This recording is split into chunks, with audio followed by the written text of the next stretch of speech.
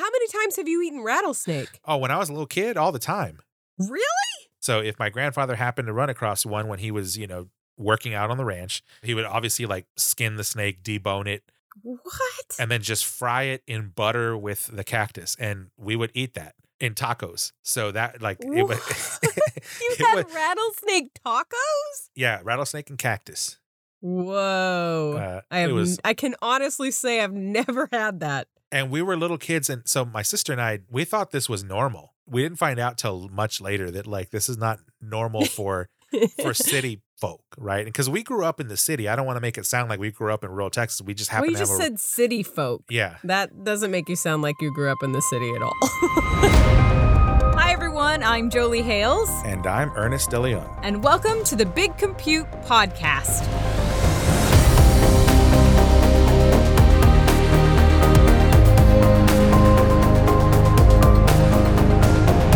Here we celebrate innovation in a world of virtually unlimited compute, and we do it one important story at a time. We talk about the stories behind scientists and engineers who are embracing the power of high-performance computing to better the lives of all of us. From the products we use every day to the technology of tomorrow, computational engineering plays a direct role in making it all happen, whether people know it or not. Ernest, hello. Hello. So it's obviously been a little while since we took what we'll call a little winter break. And I do have to ask, did you do anything eventful since we last recorded? Eventful? Probably not. I've been, unfortunately, or fortunately, however, you look at it, just incredibly busy. If I'm not working, I'm, playing with my daughter, taking care of my daughter. And then by the time I'm done with that, I'm dead tired and ready to go to bed. So nothing eventful. It's like sleep, daughter, work. Yeah. How about you? Yeah. It sounds like we live somewhat similar lives, though I was able to take the family to visit like my siblings and my parents and my in-laws for the holidays, which was awesome. We also caught Omicron, which wasn't as awesome. But now we feel like antibody superheroes, so that's pretty cool. Though I gotta say, I say antibody superheroes only when it comes to COVID, because since that time, my family's pretty much caught like back-to-back illnesses. So if you can hear a little bit of congestion or whatever in my voice, you're not crazy. Apparently, I've sounded like this since December. So, well, that's kind of how it goes when people get sick. But one thing I can tell you, obviously, the COVID situation has been not a good one. But once it's behind us and we've kind of, processed the trauma as a civilization, I look forward to like the next genre of B movies that come out. Oh, no. About contagion and viruses and all kinds of stuff like that. Oh, I'm surprised they haven't come out already. It doesn't take a lot of time to make a B movie. I mean that's true. And furthermore, like nowadays you can shoot cinema quality film on an iPhone. Don't talk. Oh my gosh. I knew you were going to bring up the stupid iPhone. Stop. Or you could shoot it with a really nice DSLR camera.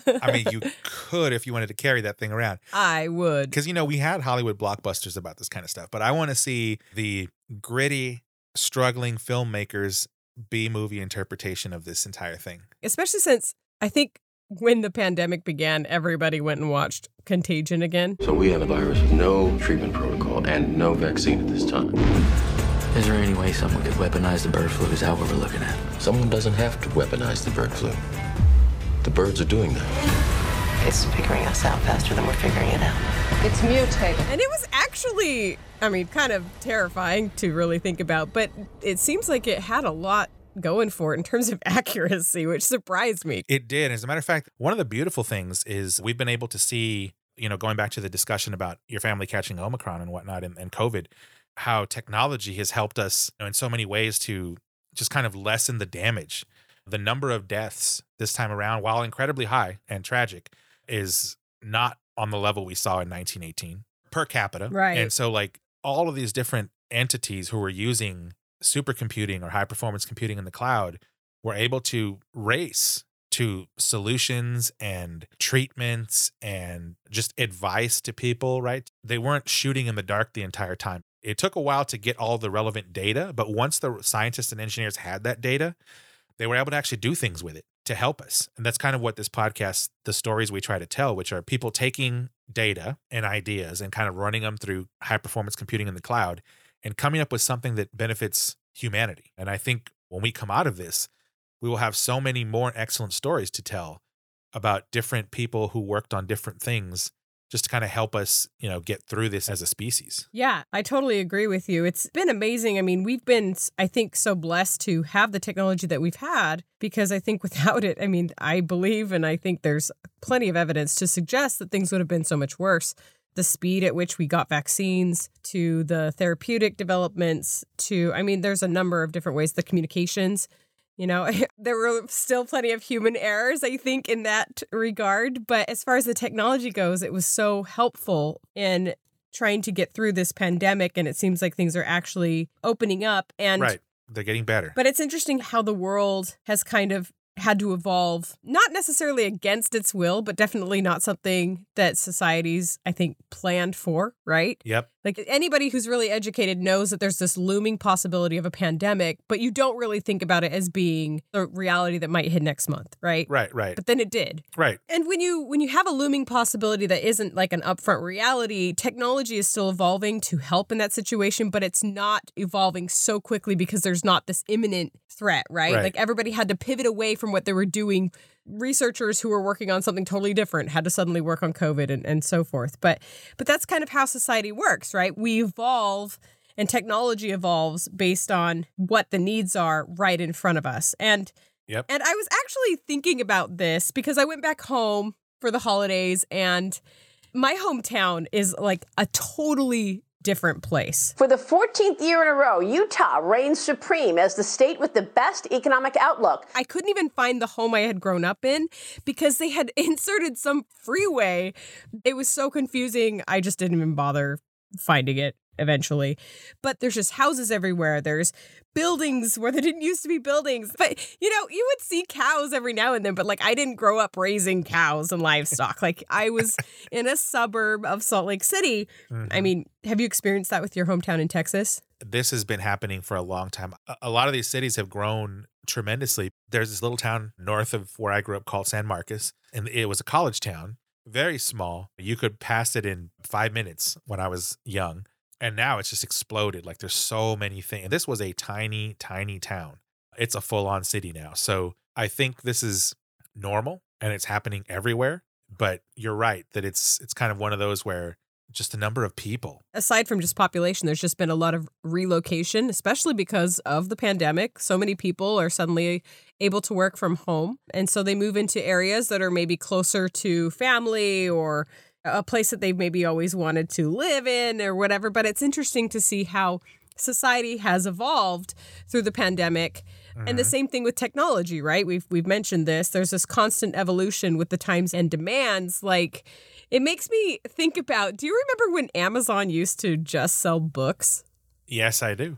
Yeah. And now it's this massive behemoth of a company that, as one of its many features, it also offers cloud high-performance computing via AWS, which is quite a few steps away from just selling books online. And Google, right, started only as a search engine, basically, developed in college dorms at Stanford.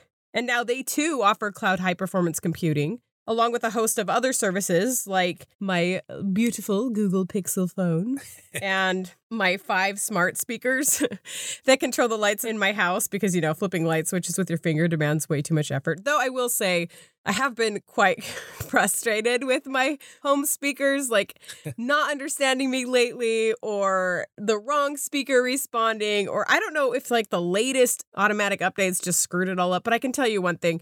It has definitely eased my fears about the singularity coming anytime soon. Because I'm no, it's not happening. They can't even play the right song. Yeah, I don't allow those kind of things in my house. I do have one Apple HomePod thing, the little tiny HomePod. Really? I didn't even know you had that. Yeah, I have one little one, and I use it for playing music or whatever while I'm working. Oh, yeah, and cooking. It's to set timers on it. And, it's fine, but my wife laughs at me because she'll be in the other room and I'm telling Siri to do something, and she clearly is not getting it. And it gets to the point where I start either cursing at her or whatever the case is. And then sometimes I'm just man, and I realized it's an AI. It's not like a person, but I'm like, did you have an aneurysm or something? What is going on here? But yeah, I can imagine a lot of these companies, they're kind of sprawling into areas that were not their forte, so to speak. No, totally. Like we have an Amazon Alexa too, because, clearly you got to have all the different kinds of speakers. I don't know why, but we have an Alexa and I forget completely that, Amazon was basically for me a college textbook company, seller. Right? Yep. It's insane. And it's so interesting to look back on the histories of these different companies and how they started and how they evolved, like this got me down the rabbit hole. And I started looking up startup stories on the internet. And there's some like really crazy ones. Like, for instance, I don't know if you've heard of the flower company called Bloom Nation. No. Yeah, so apparently I've never ordered flowers from them, but I'm not a big flowers orderer. Me either. But apparently they're like a reasonably large flower company, and they were founded with money that was won at a poker tournament. Like the founder literally won a poker tournament and was like, I'm going to start a flower company, right?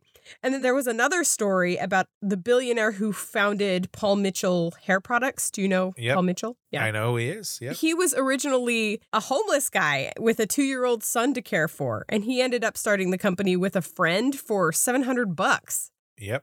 He originally came across my radar in an article I read that was talking about executives who do not use computers or do not use email. Is he one of those? So he was one of them. How can you even do that today, like in 2022? How? I believe in that article, it said that he had his assistant print out emails and he would dictate responses. Interesting. And the assistant would go back and type the responses to the emails. So it's like, he's a billionaire, right? He's got this massive empire. It's not like he's suffering. No, he's probably much more emotionally stable. He's better off than the rest of us, let me tell you. Yeah, the rest of us that are on the grid constantly. I mean, I admire the guy. Yeah, he doesn't have to deal with all the garbage the rest of us do. So, but the thing that I always think of when I think of startups is, I started in this industry shortly before the dot-com bust that happened in 2000. And I remember if you wanted to launch a company of any kind that required technology to operate, let alone a tech startup that needed like an internet presence and all that,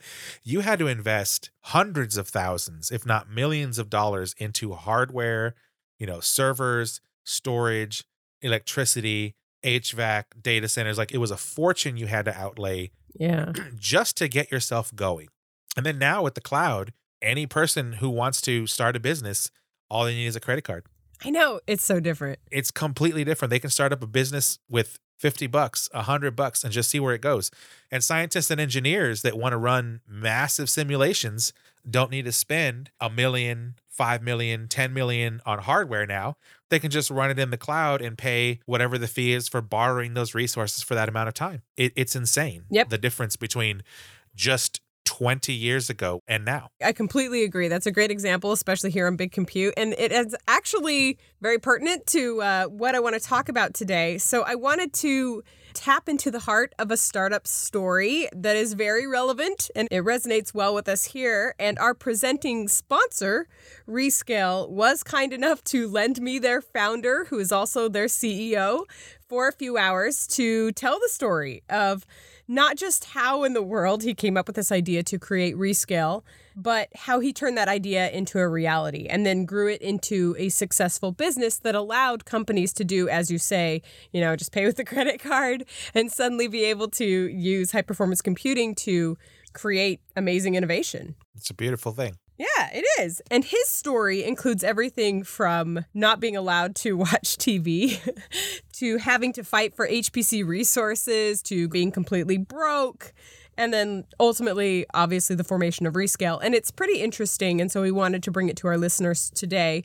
It's also really affirming to me that creating a tech company is not something that I want to put on my bucket list, but I'm very glad that others have it on theirs so that I may ultimately benefit from their genius by being able to use cooler products. Yeah, that's definitely agreed. And we all benefit from other individuals starting businesses or building new products so that we don't have to, do everything ourselves. Right. And Joris is one of those people who was willing to take on the stress of building a business with the hopes of changing how the world operates and making things better for people.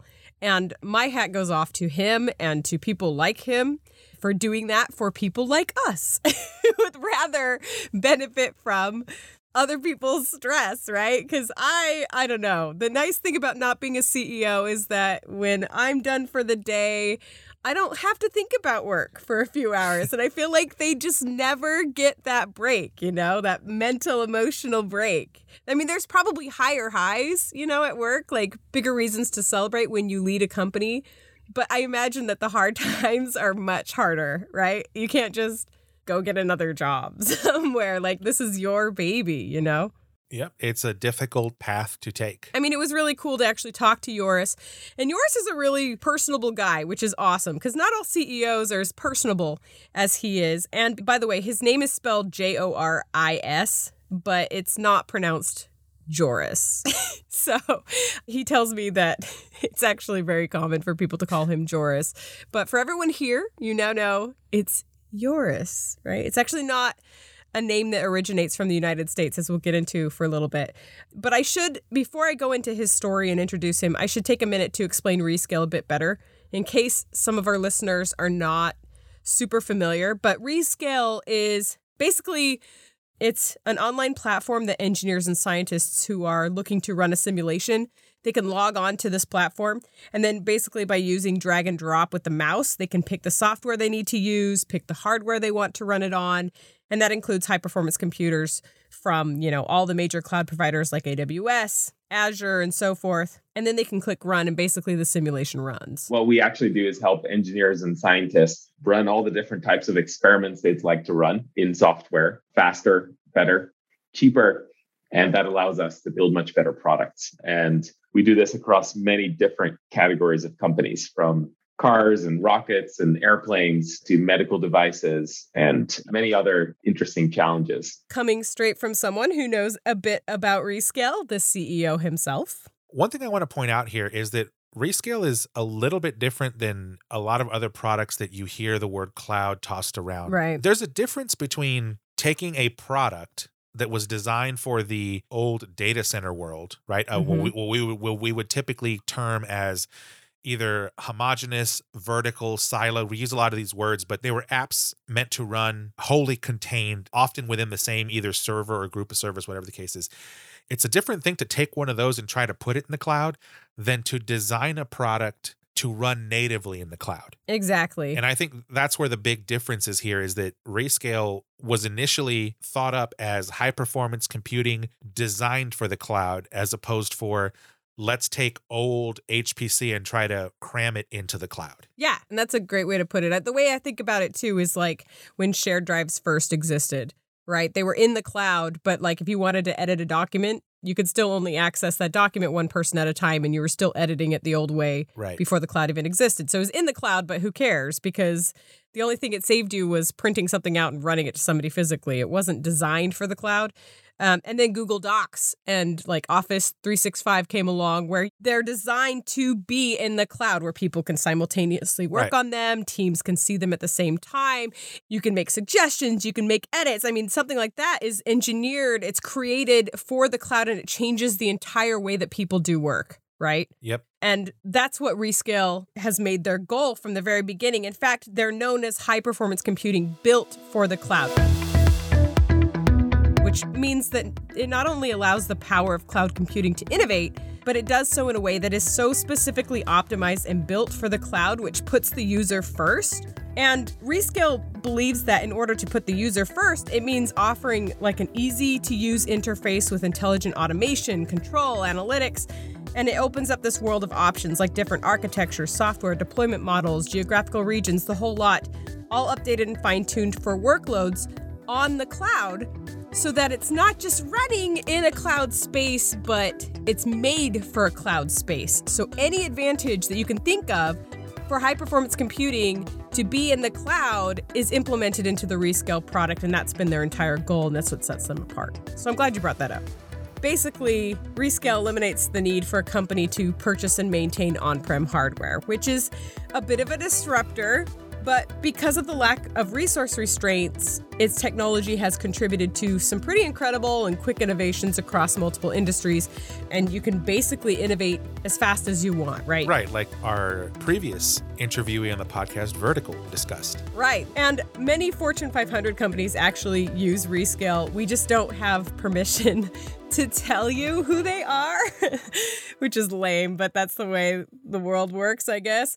So use your imagination. Think of really cool aerospace, automotive, life science, energy, consumer product companies, all of those, that anyone who uses engineering in some way, and there's a solid chance that they actually dabble in the Rescale platform. That's right. And it's actually far more than people would imagine. If you can think of any company that's doing engineering and design, they are probably using Rescale.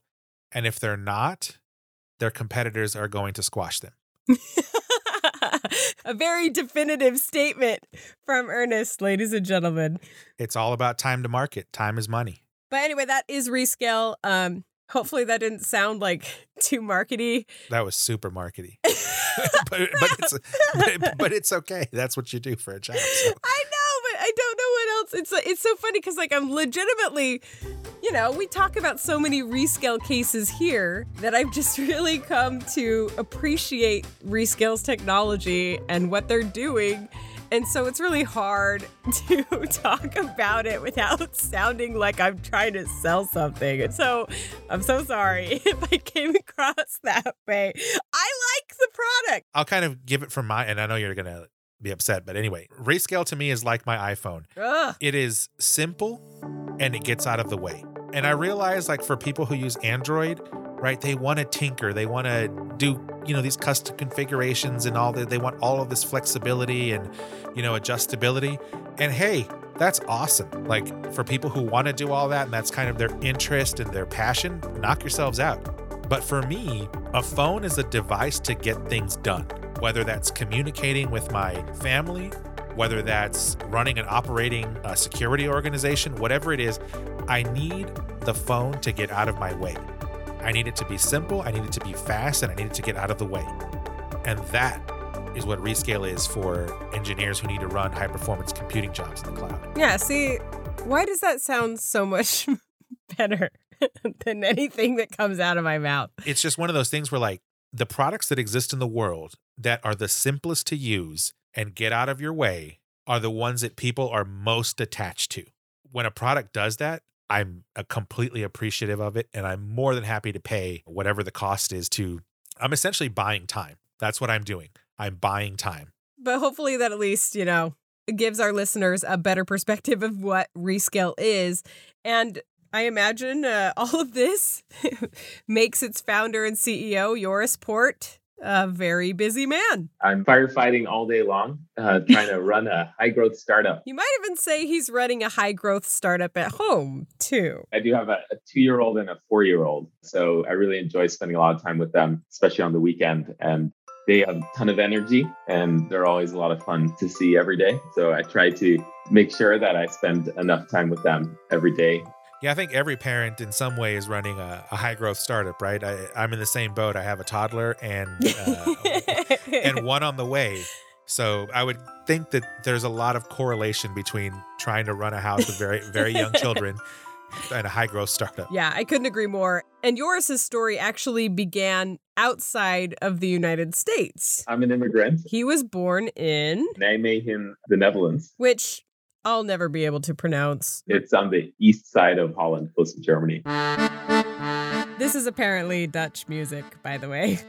And being very, I guess you could say, undercultured when it comes to the Netherlands, I just instantly pictured windmills, tulips, those wooden shoes that you see in the pictures. I did do gardening in wooden shoes, so... What? Not just the tourist thing. Yeah. Are the wooden shoes just to prevent your feet from getting wet because it's like really like moist soil or something? I don't even know. It's a good question. I actually don't know. So I looked it up afterwards, and apparently they were designed to protect the feet of farmers, fishermen, and factory workers. Probably other people with a title starting with F, apparently. And it was designed to protect them from sharp objects. And actually, these wooden shoes have been declared by the European Union to be an official safety shoe. So now you know. I mean, that makes sense. It's going to be hard for something to puncture wood. Right. So So I was in the Netherlands until I was 7. Both my parents are academics. And so I was definitely the nerdy kid in school, by the way. So, of course, he started a tech company because isn't that what nerds do? I mean, surely. I think every tech person starts a tech company at some point, even if it's only in their mind. What does that even mean, to start a tech company in your mind? Well, that's often where it has to start. A lot of plans don't make it out of the mind. That's where they die. Oh, yes, this is true. But yes, I think it's hard to look at a tech company that has been successful and not claim its founder to be a nerd.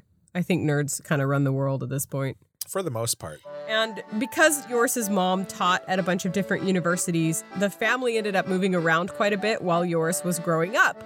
And when he turned 7 years old, the family flew across the ocean and they landed in Minneapolis, Minnesota, where his mom was a Fulbright scholar. That was an interesting experience, which I very much remember because I didn't speak a word of English. And we're just kind of, dropped into school. He had an English as a second language class once a week, which, that's all you really need when you've never spoken a native word of English in your life. Yeah, once a week is more than enough, of course. And then after a year, the family moved back to Holland for a short period, and then they flew across more oceans to settle in Adelaide, Australia, where they lived for 5 years. Back when we were in Australia, I would say one of the formative experiences was my father's huge Steve Jobs fan. And at that time was kind of the time he left Apple and started this new company called Next Computers. And because my dad was such a big fan, he ended up buying and somehow convincing my mom that it would be smart to invest in a computer that was really built for universities.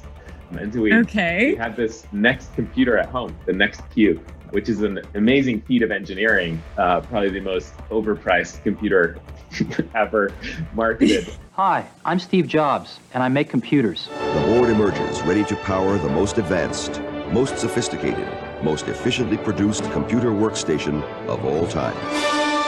Next. I wasn't familiar with Next Computers. I think I've actually maybe heard of them, but I have a feeling that you, Ernest, probably know a lot more about them than I did growing up. Oh man, I can tell you an entire episode worth of a story about Next Computers, but there's only two things that are important to come out of that story. One is that it involves Steve Jobs. The second is that the kernel for Next Computers lives on today in modern Mac OS and iOS products. So, oh, that's right. That's how it all ties together. Interesting. Yeah, I looked it up and I kind of got a light sense of what you're talking about there. But for those who are not Apple users and don't follow their story as closely, like myself, the Next Cube was basically just sold in the early 1990s for $8,000. And it sported a 25 megahertz CPU, 8 megabytes of RAM, expandable up to 64 megabytes. Woo! It also had a floppy disk drive and an Ethernet connection, which actually, the Ethernet connection surprised me. That was not commonplace for the early 1990s. I'm pretty sure that at my house, we were just starting to get AOL on a dial-up modem, right, at this point. Yeah, as a matter of fact, Ethernet connections were not actually common even all the way up into the early 2000s. It's a well-known fact that when Microsoft was getting ready to launch the original Xbox, which launched in 2001. For the first time, let me now unveil Xbox. One of the heated arguments that was had was whether or not they should put an Ethernet port on it or a modem port. And the argument was around, are we building for now or are we building for the future? Interesting. Anyone who owned an original Xbox knows what the end choice was there. And it's the reason that console became the first one to have Xbox Live Arcade and any kind of online interaction between players was because of that Ethernet port. That's fascinating. And that was 2001, right? So it was like... Right, and this Next Cube is like early 1990s. Like I think it was 90 to 93 or something. Right, so this is an era of dial-up. And, your point is taken well here that this was a forward-thinking machine, even though the price was $8,000. Oh my gosh. In the 1990s. Oh, I can't even imagine. But it was something really made as like a really high-end computer for universities to buy, competing with Sun Microsystems. And we had that Next Cube at home. And so 2 older brothers, we had like very, early, we had the internet. And I basically learned object-oriented programming from my older brothers on this Next computer when I was not very old. And young Joris, with the brain that he inherited from 2 academics, loved the computer.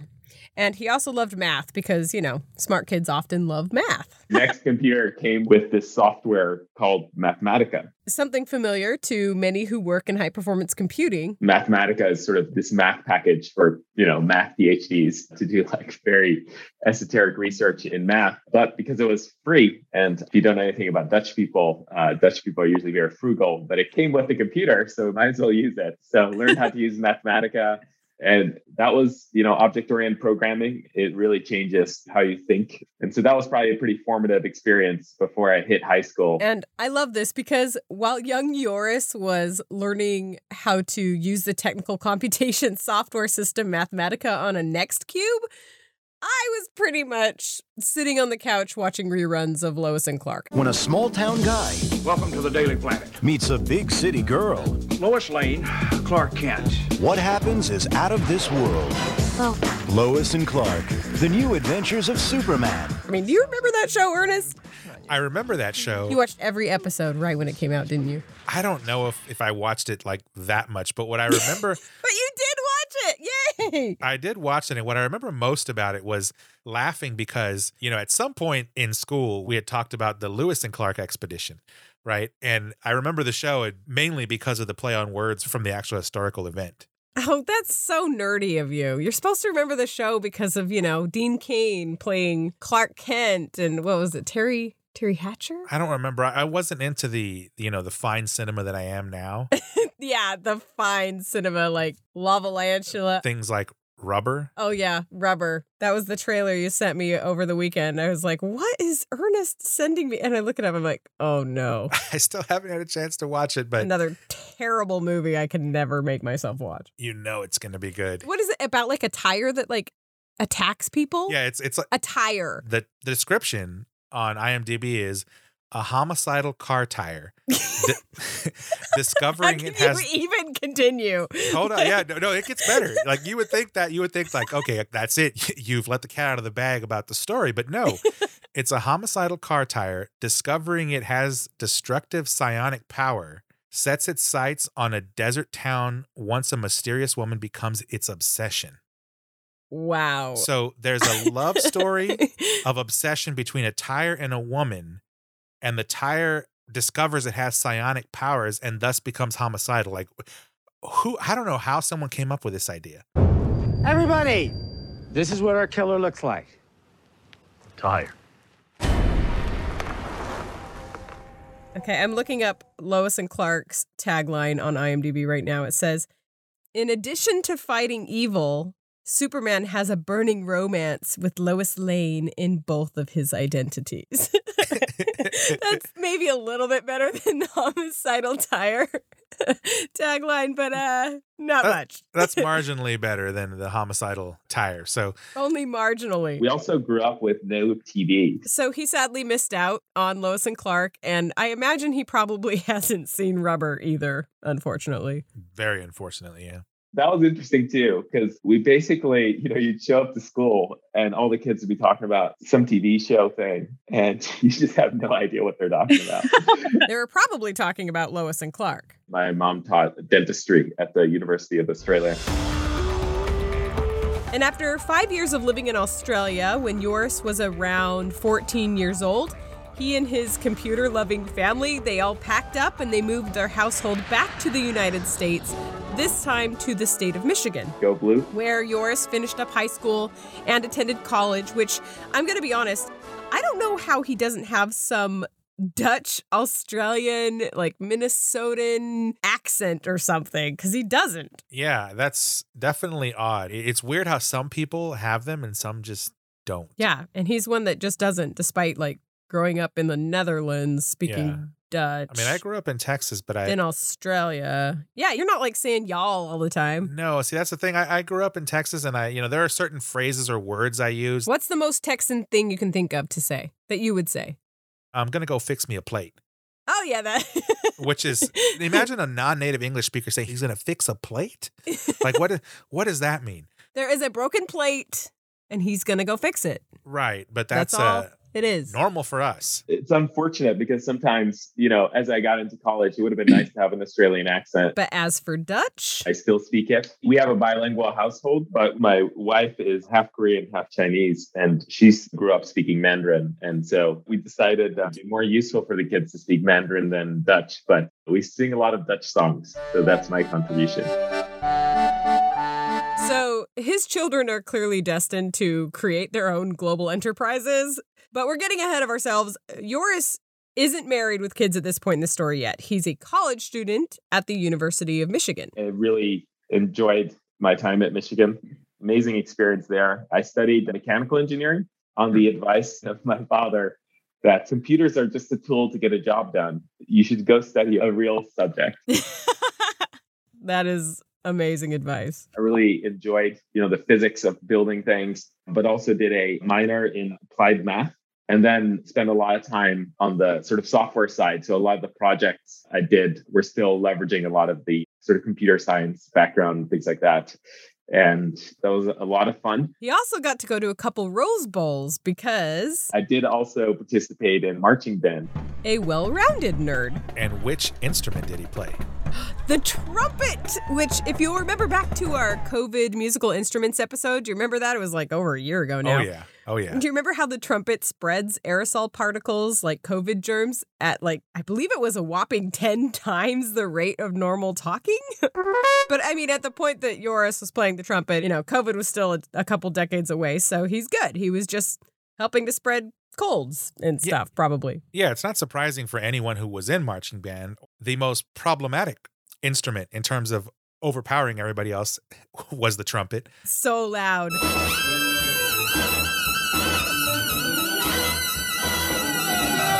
But I also remember which was the instrument that had the least spread of aerosol particles. Yes, the tuba, which, if I remember correctly, you are a tuba player, are you not? Yes, but ironically, I started out as a trumpet player. Oh, I love that both you and Joris are total band nerds. That's amazing. Yeah, well, I suspect that in the tech world, in the nerd world, there's probably a lot of people. I would say the majority of people I run into play some sort of instrument. It's pretty cool, actually. And for Joris, in his final couple years at Michigan, he took on a couple internships, and one of which was particularly formative in shaping his future plans, which was an internship with Boeing. That was my junior year at Boeing, and they gave me the opportunity to work on the Dreamliner. A pretty cool internship for a young engineer. It was slated to be the first kind of fully carbon fiber airplane.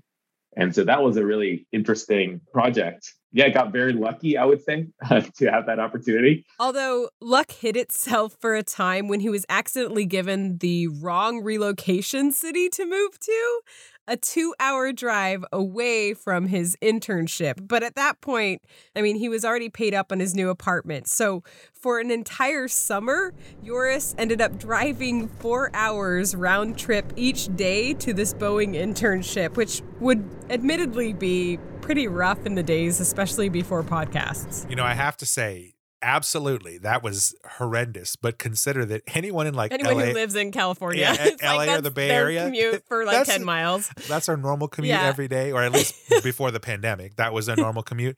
But you're right, at least there are podcasts and other things now that you can do while you're still paying attention to your driving. So that was probably pretty rough back then. I'm curious, what did he do to entertain himself while he was driving? Ended up signing up for a van pool where, left at something like 4:45, like before your kids get up. Trust me, that was pretty rough. But very, very amazing opportunity, of course, to work on that program. So amazing, in fact, that once he graduated, he ended up going back to Boeing to work full time, this time living a bit closer, I'd imagine.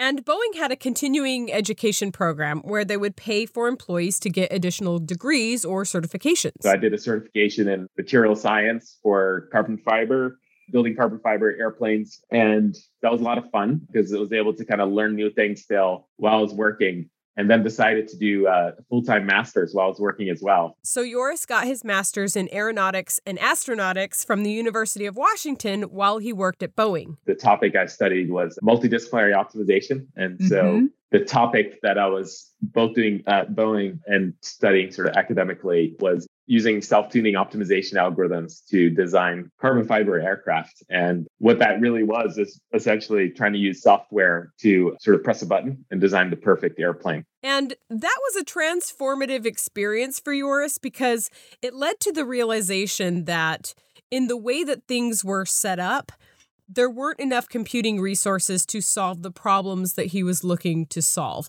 At this time, cloud high-performance computing didn't exist. At that time, most companies like Boeing would build these data centers with a variety of hardware from places like Cray, SGI, HP, Dell, et cetera, and sort of build an on-premise computing system that you'd need lots of special permission to get access to because these systems are so expensive and only the sort of top aerodynamicists on the most important program sort of get access to run like a large fluid dynamics model or something like that on these systems. And when Joris first arrived at Boeing, his first real job was to optimize the design of a metal rib inside a 787 Dreamliner, which was considered a less significant design element of the aircraft comparatively. There was no way I was getting access to that HPC or supercomputing system. But over time, Joris moved around to different teams at Boeing until he eventually landed on the team that was tasked with designing the wing. And I don't know if you know this, Ernest, but the wing is, generally considered an important part of an airplane. Yeah, that would seem logical.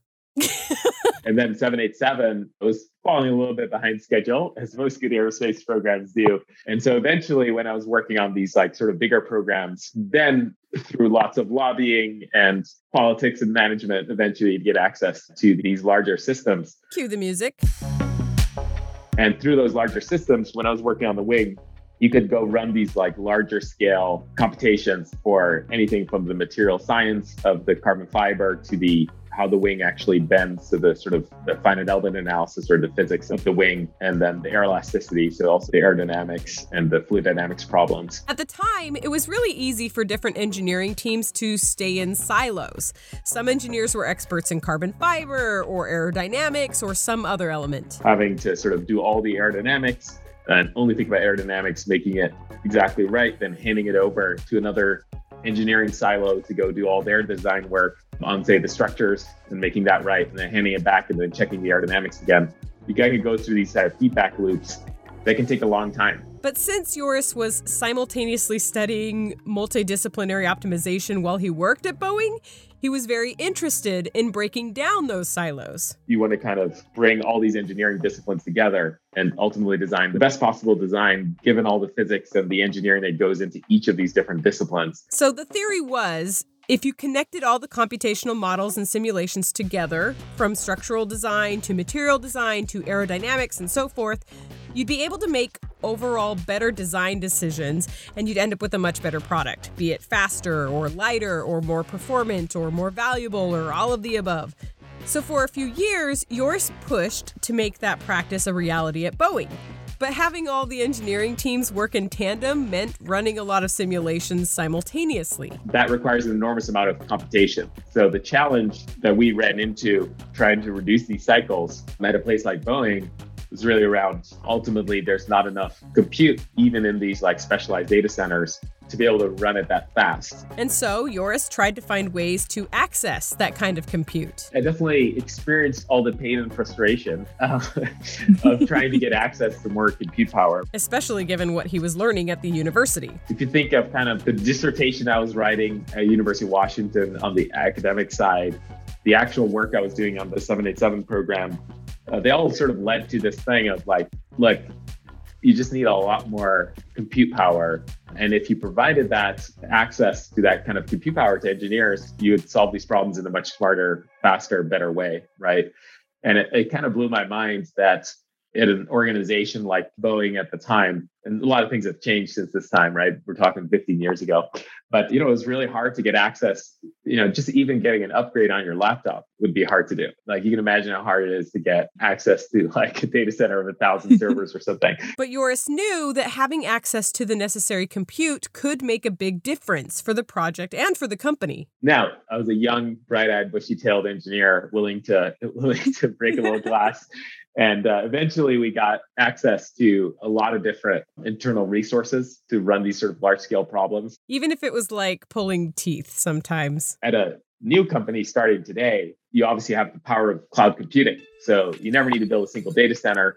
Just building the data center take like over a year for new compute capacity from the day you write the check to having it installed and up and running. Whereas with cloud computing, you can literally press a button and have access to the largest, best data centers in the world, both in that kind of time scale, right? You can instantly kind of spin these things up. And you can also pay for it on a consumption basis, which really changes, I think, the economics as well. But at Boeing, data center capacity and access were limited, at least when it came to data centers they originally had access to.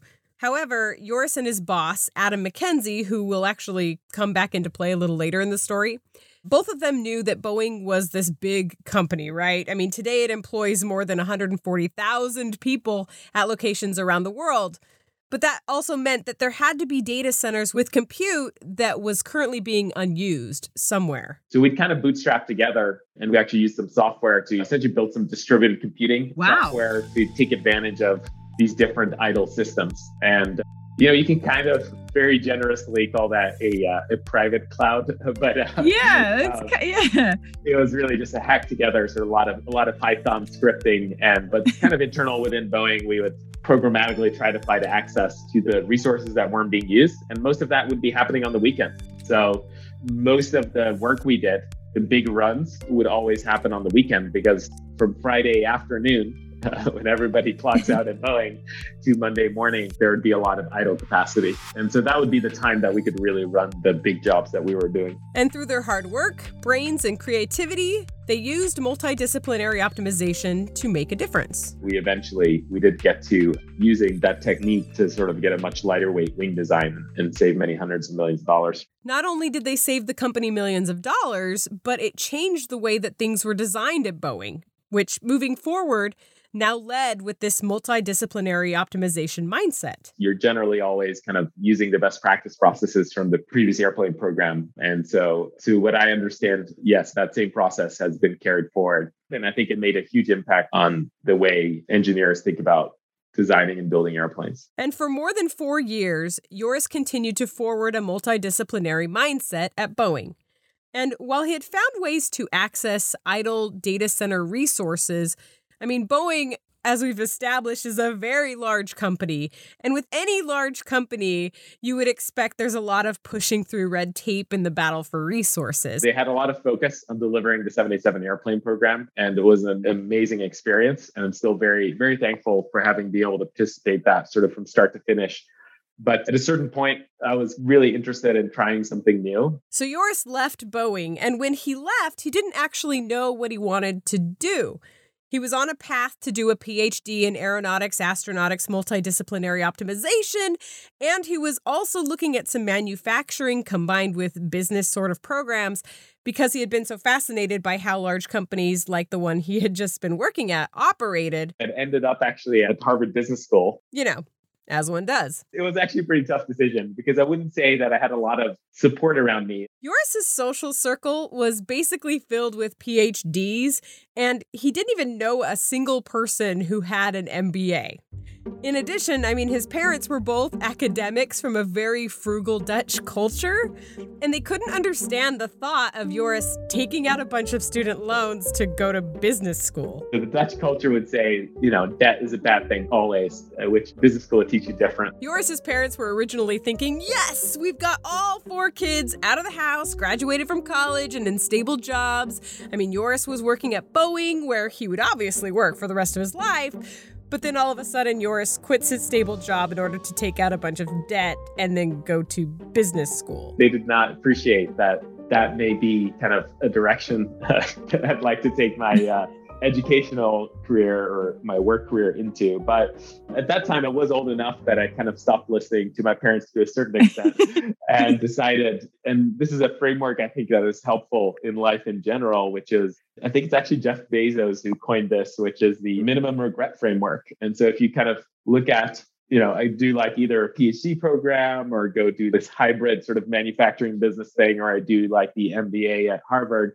Across those choices, fast forward a couple of years, which one would you kind of regret the least, right? And I audited this class where you get to do these visits and sit in on these business school classes. And it's totally jarring, right? Completely different than engineering. People get cold called. It's this high pressure environment. There's all these finance people, consultants. I never interacted with any of those folks.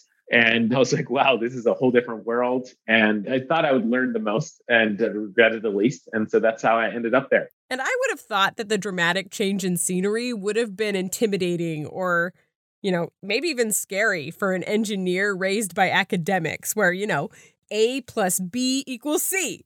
End of story.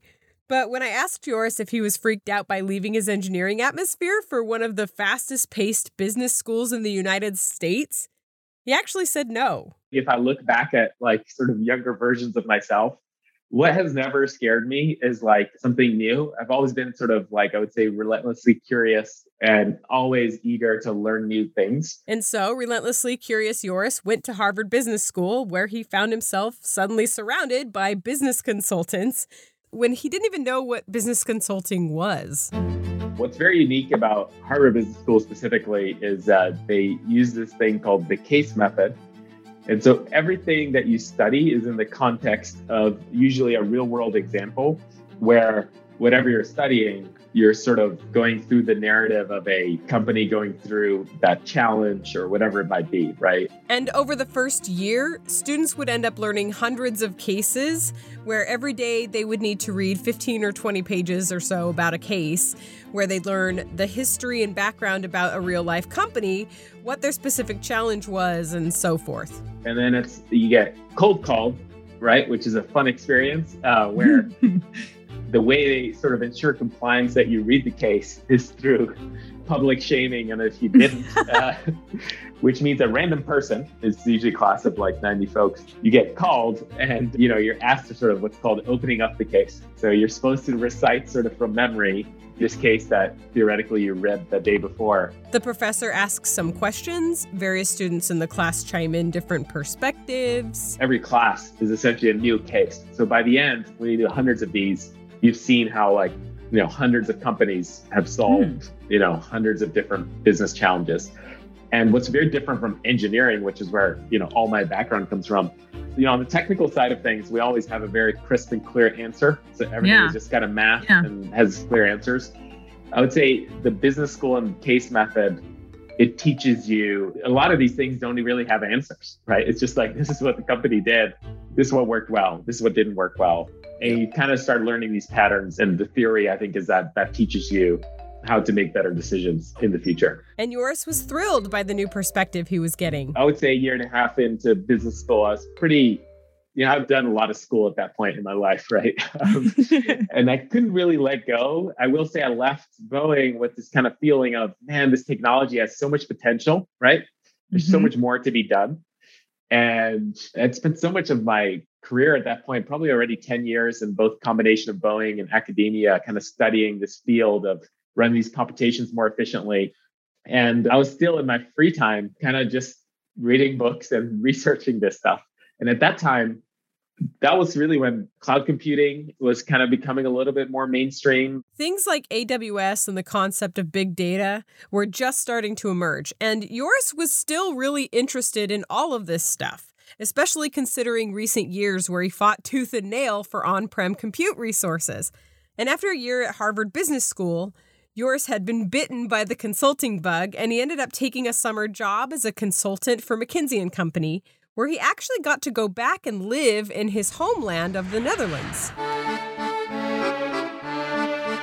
Most of this work always happens, the business world kind of operates primarily in English. But once that team found out that I also speak Dutch, everything switched over to Dutch. And I can tell you that was quite the interesting experience because. Yeah, what about all the tech jargon? Did you know exactly. No, nothing. Like I have just imagine I have sort of 7 to 10-year-old Dutch language skills.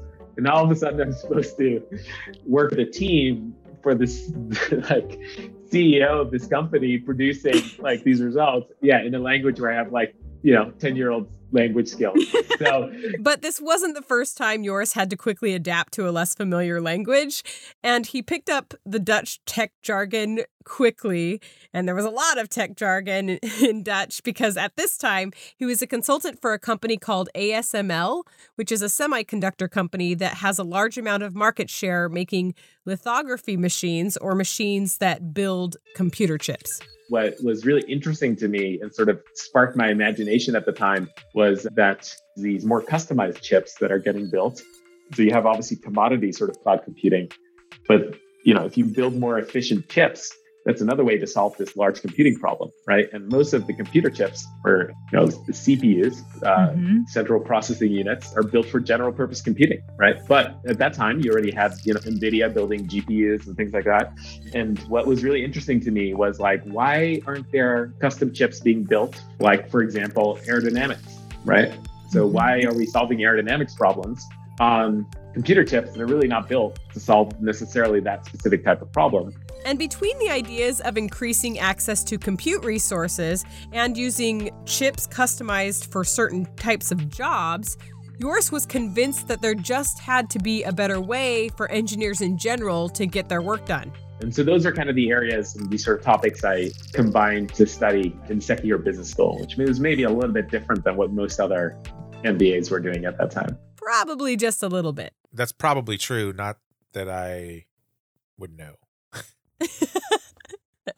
And while his 3 months working as a McKinsey consultant in the Netherlands was incredibly interesting and rewarding, Joris wasn't convinced that he wanted to stick to consulting as a career. And I realized at the time, if I went down the path of next 5-10 years sort of career in consulting, I'd probably get paid more than I ever thought I would get paid. I'd probably work with the most powerful people in business that I would never otherwise get to work with, and on really interesting projects. But I would not really get to implement and really work on the actual technology and taking it to market and the customers for that technology and the products we would be building. And for Joris, it was the hands-on, impact-driven side of technology that really drove him. It gave me a lot of additional sort of inspiration and motivation to do something in the field of computing.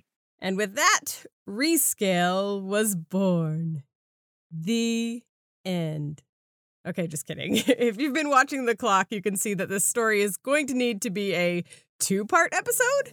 So stay tuned to the next release of the Big Compute podcast to hear more about Joris disappointing his parents, moving to Silicon Valley, being rejected by numerous investors, and then finally landing a small first check that got the ball really rolling toward his dreams of accelerating innovation. To see photos, links, and videos associated with this episode, including, I'm hoping, a trailer link for the movie Rubber, head over to bigcompute.org. Yes.